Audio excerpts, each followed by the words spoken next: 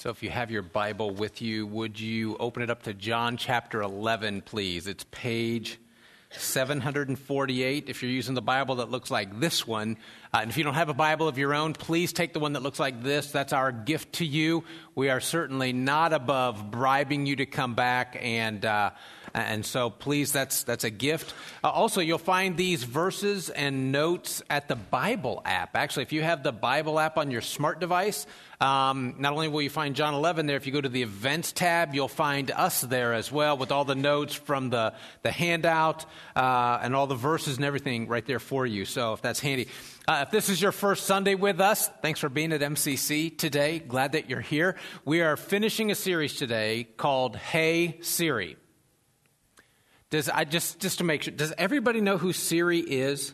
Is everybody good that she's the voice on the iPhone that you can ask? So here's what I'm wondering, a little poll today. How many of you have ever asked Siri a question? You said, hey, Siri, and, how many of you have ever asked your phone to dial a number for you? You said, hey, Siri, call my wife, call my husband, and, she did. Oh, have you ever used the voice text feature of your phone? Hey, Siri, text Sandy, and then, she says, what do you want to say to her? And you start to tell her, and you get about halfway through, she cuts you off and messes your message up or misspells words or says something entirely different to what you were just saying. How many of you have asked, you're in a new place and you don't know where, you're trying to find some place to eat, you're hungry, you don't know where it is, you've asked for a restaurant? Anybody? Okay, so a few. All right. How many of you have asked Siri to marry you? Yeah, me either. Except this morning, when I asked her, she said, that's strange. I've been getting that request a lot lately. I thought it was you who was asking her to do that. So, but that's what we're doing. We're asking questions. And the first week, especially with Easter looming, the first week we asked why Jesus, why is he the one to follow? Why is he the one I should give my life to? And when there's so many other options out there. So we talked about that. And last week we talked about why should we worship? Is it really a big deal? And what's it supposed to look like, and what are we allowed to do or not do, and how often should we? And so if you missed either of those, I want to encourage you to go to our website and check those out. But this morning, we're going to answer a question that many of us, if not most of us, who are Jesus followers, ask, especially at Easter and Christmas time. We ask this question, and the question is, why should I risk inviting my neighbor to come to church with me? Now, we know that studies show that there are 2 times a year that people are more open to Jesus and his story and the idea of him, and actually in accepting an invitation to go to worship with a friend of theirs. If they're asked, they're open to accepting invitation 2 times a year. Those 2 times of year are Christmas and Easter. Right. And to be clear, just so you know, we do our very best to make it as easy as possible for you to invite. So I don't know if you've noticed this table right over here on the side of the room. We've got things for you to give your friends. These are mugs. Oh, and to be just so you know, these are the one thing that costs something. These are $6, but I want to encourage you. I'm going to be taking some and giving them to my friends I've invited, filling them with candy, and I'll put one of these cards in there. So even if you don't get the mug, take these cards, take a handful of these sleeves. These are coffee sleeves. Just take them with you. Buy your friend or your neighbor or whoever, buy them a cup of coffee, slide this on it and give it to them. And take these to work, put them in your break room, buy the coffee cups. I know. Go to Starbucks and when they're not looking. You know what I'm talking about? And the motto in our family is be good, and if you can't be good, don't get caught. So just, take that for what it's worth. Listen, something else that we've done is next week we've added another service. So on Saturday night at 5:30, we have a service because we know some people will be traveling on Sunday morning, can't be here for Easter Sunday morning, but they want to be in an Easter service. So we've got that. Or maybe you're coming and serving Sunday morning and you want to go to worship, but you've got family coming. And so Saturday night is for you to come so that you can then serve on Sunday morning and get out of here as quickly as you possibly can. But we're doing that so that people, right, have this opportunity. We want to make it as open as we can. So certainly people being more open to the story of Jesus and the idea of going to church, if someone will invite them, right, we want to make it as easy as possible. But even knowing it's one of the 2 easiest days of the year isn't why we ask, okay? So this morning I want to remind you of why you should risk your friend saying no to you. I want to remind you of why you should risk your friend, your family member, your coworker, the person you go to school with, thinking you're a weirdo, or giving you the look that you give Jehovah's Witnesses when they knock on your door, right? I want to let you know why you should risk all of those things by inviting them to come with you next week. So to answer that, we're going to look at a story from Jesus' life. It's in John chapter 11. If you have your Bibles, we're going to be looking through that. We're not going to read all of it. I'll tell you some of it. That's why I want you to have your Bibles open so you can follow along and make sure I'm telling you straight. So here we go. Beginning in John chapter 11, verse 1, a man named Lazarus was sick. He was from Bethany, the village of Mary and her sister Martha. This Mary, by the way, is the same Mary. Her brother Lazarus is sick. She's the same one who poured perfume on the Lord and then wiped his feet with her hair. So the sisters, Mary and Martha, sent word to Jesus, and the note said, "Lord, the one that you love is sick." And when he heard this, Jesus said, "This sickness will not end in death. Nope, it is for God's glory, so that God's Son may be glorified through it." Now, during this time in Jesus' life, a man named Lazarus was sick. He was from Bethany. It's a small village. Mary and Martha, his sisters, lived there as well. Those names may be familiar to you. Mary and Martha and Lazarus are not just three friends of Jesus. They're very close friends of Jesus. So when Jesus is in this vicinity, he stops in, he at least visits, if not stays with them. This is just days before his crucifixion.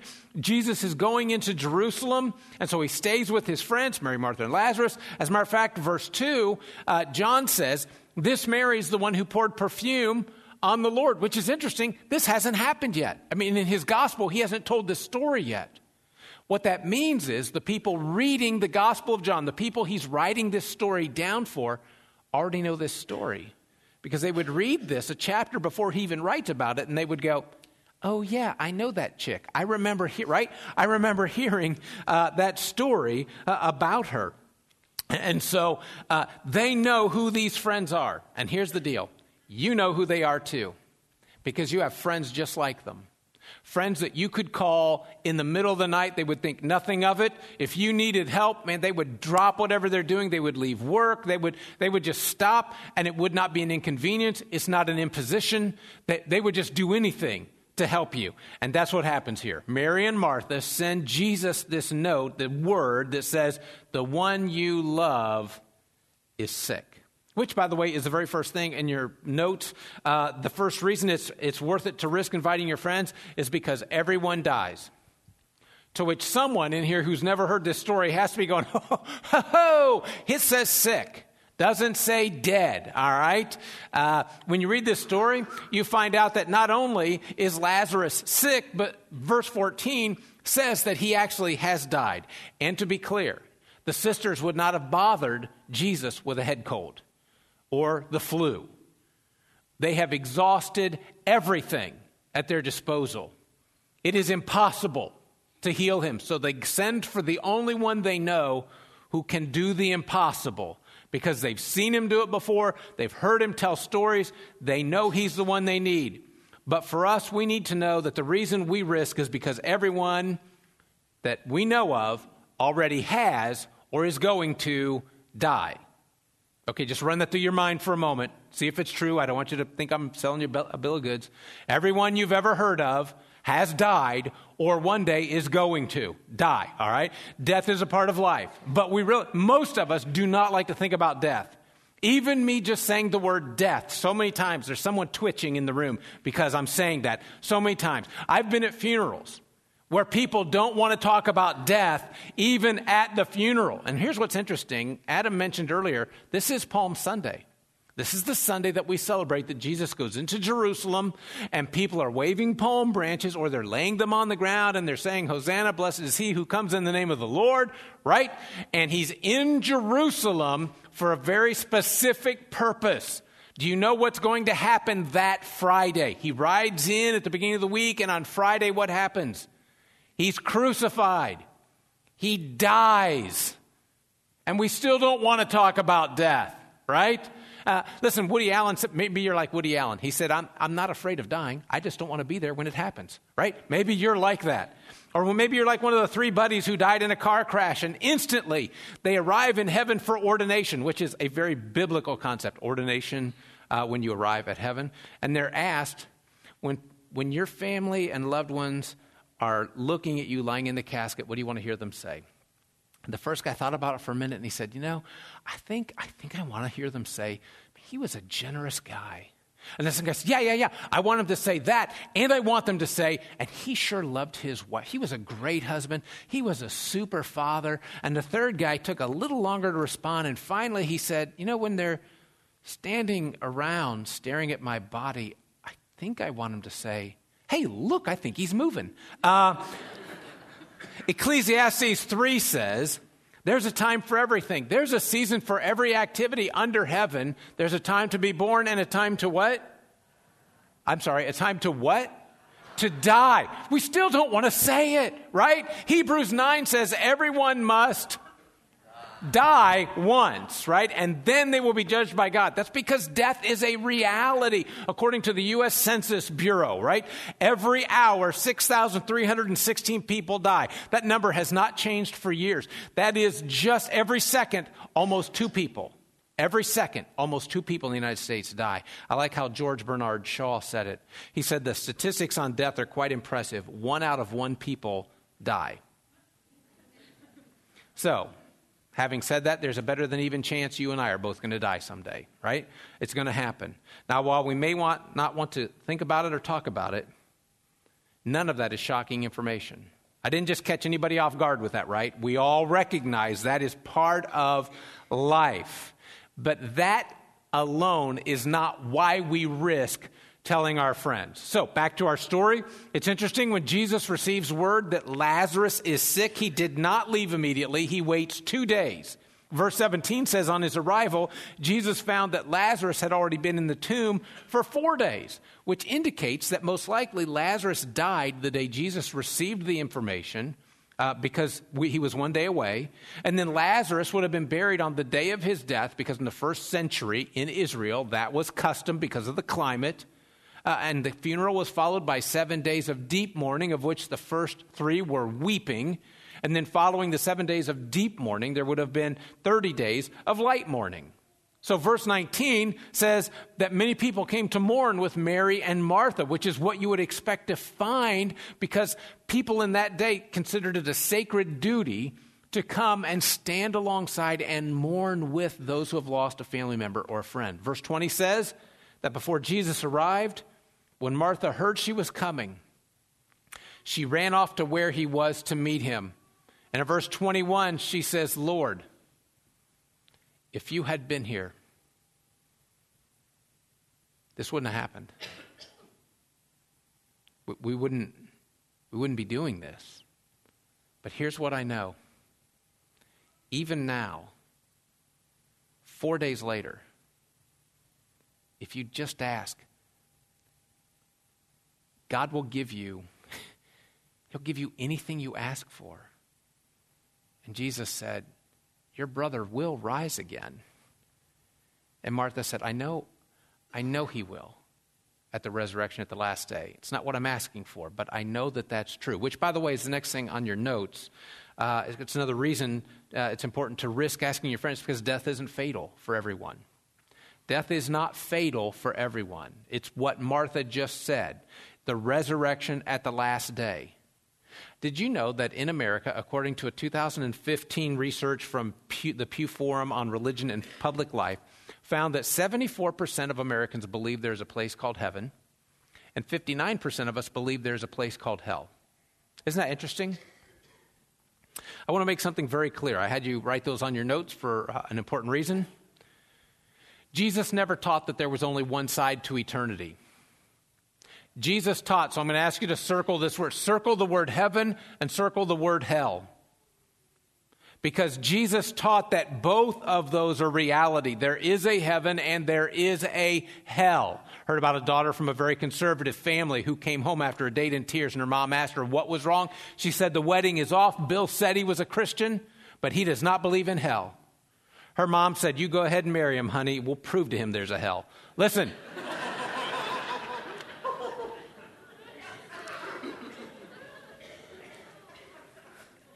Some people have an interesting idea of what hell is going to be like.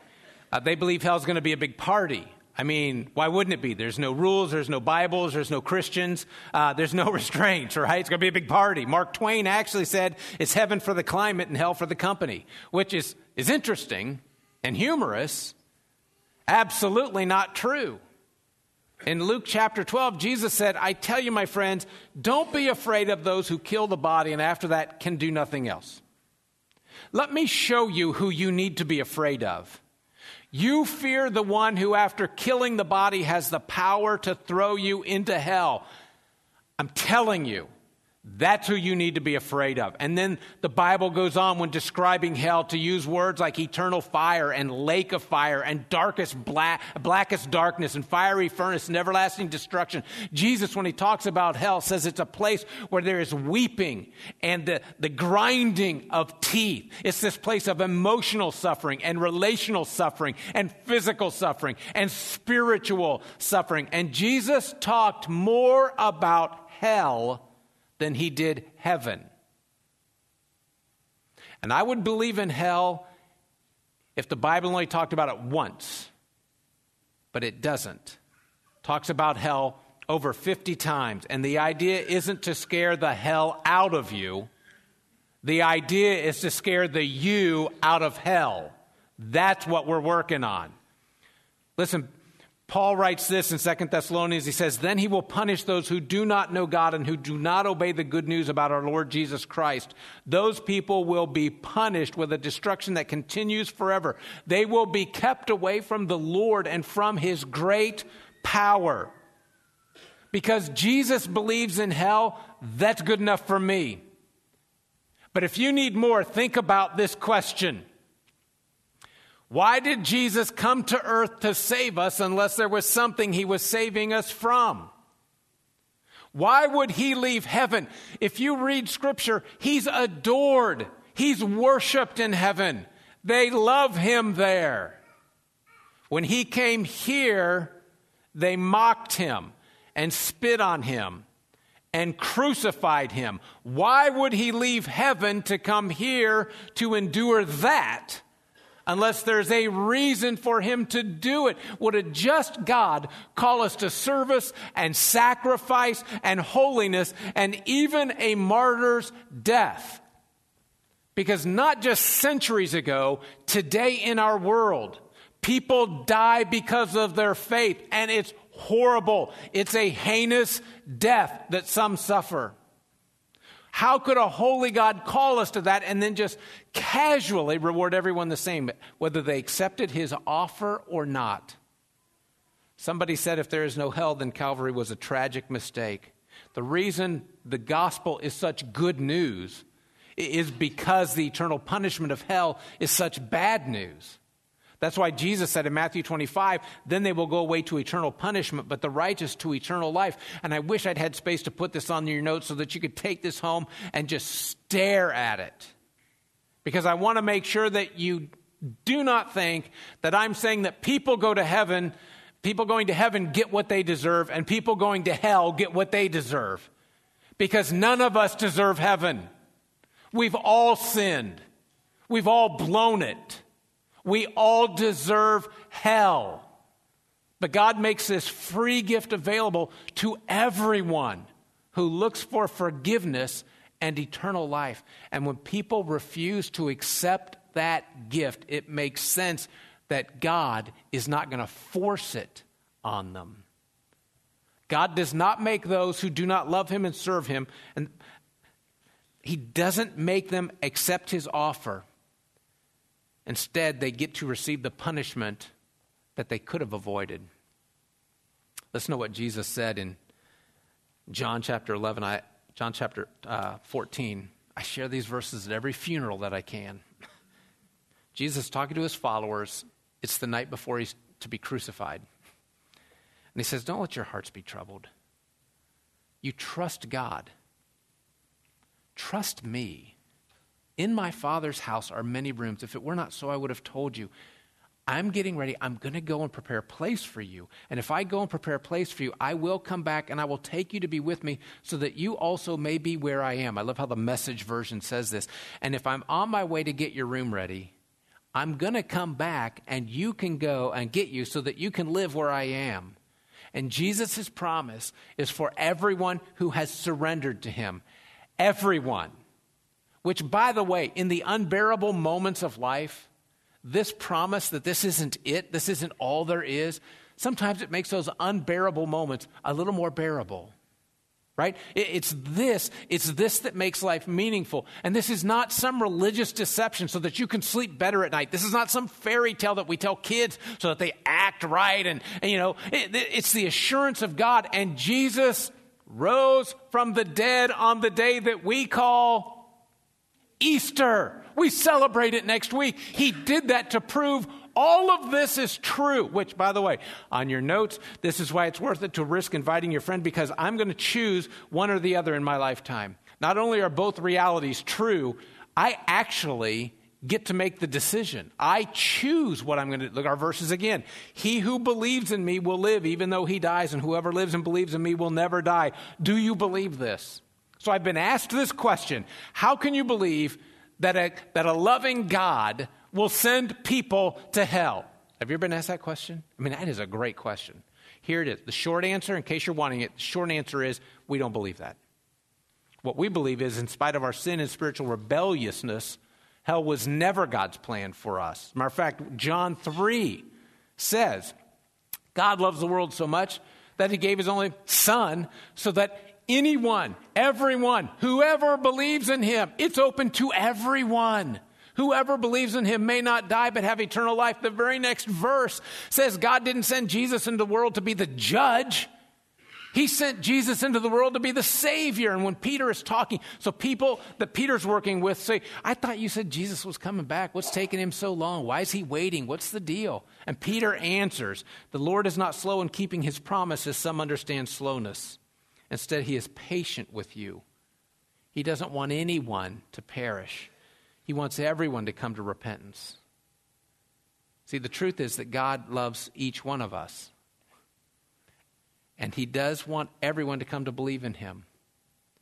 And he wants everyone to live with him, to accept him and live with him forever.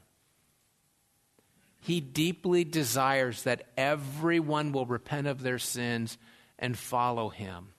He does not want anyone to live in hell. He doesn't want anyone to live in hell. But what he realizes is that not everyone is going to choose to accept his offer. Bruce Shelley wrote this, God loves us, but he does not force his love on us. So when someone you know, or maybe it's you, maybe you're the one who was asked this question, how can God send good people to hell? If he's really this God of love, why would he do that? I want you to remember this. God does not send people to hell. He does not send people to hell. If someone goes to hell, it's not because of what God has done. It's in spite of everything he's done. He has put the brakes on. He's put warning signs up. He's put everything in your way to possibly stop you that he knows how to do. If you go to hell or a friend of yours goes to hell, it's not because he's sending you. It's because you're acting in spite of everything he's done for you. The reason it's so important for you to invite your friend who has never made a commitment to Jesus before is that they have as many opportunities as possible to hear or see or experience something that will help them do so. Because if we don't, we will be separated from them forever. Forever. It doesn't end. Brian Jones wrote this. He's talking about those who are followers of Jesus who will not share their faith with their friends. He said, this is on your notes. I hope this bothers you like it bothers me. You either don't believe in hell or you don't care that your friends will go there when they die. There is no middle ground. You either don't believe what we're talking about, or you don't care. That's it. There's nothing else. Those are the only two options available to us. We either tell our friends, or we don't believe it, or we don't care. It makes it makes us be serious about reaching our friends, our family members who do not know Jesus will go to hell without him. And God just can't hardly stand the thought of the people that you care most about being separated from you and him for all of eternity. Because as much as you care for them, he cares more. He loves them more than you do. Listen, I hope that you're taking advantage of one of the two easiest days of the year to invite your friends. Our leaders here have been praying for you, our elders, our staff, our deacons. But we got together this past week. Our elders and deacons got together, and we prayed for the people that we're inviting to come. But this morning is not just about your friends. There are people who are here this morning who have never made a commitment to Jesus. You come to church. You believe this stuff, but you have let something keep you from responding the way you know you need to respond. Please stop. Stop doing that. Don't let anything get between you and Jesus. Every time someone is baptized, you hear words very similar to what Peter says in Acts chapter 2. He says, repent and be baptized, every one of you, in the name of Jesus Christ for the forgiveness of your sins, and you will receive the gift of the Holy Spirit.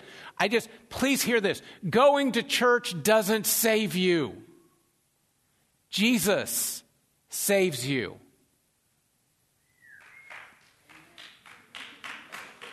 Yeah, give it up for Jesus. It's church, you know.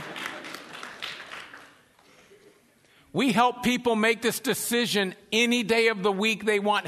You don't have to do it in front of everybody. You don't have to do it in a service on Sunday morning. Any day of the week, any hour of the day, we will help you with this. As a matter of fact, on the bottom of your note or handout, there's this connection card. If you still have this and you are who I was just talking about, and you've been sitting there and you know you need to do something and you've never done it, would you put your name and your contact information on there and give that to me this morning? I'm just going to stay right up here this morning when we're done. If you'll just bring that up to me, I will contact you. Let's make this happen. And on Sunday night, April 23rd, we're having a night of worship and baptism. So we're going to come sing like nobody's business.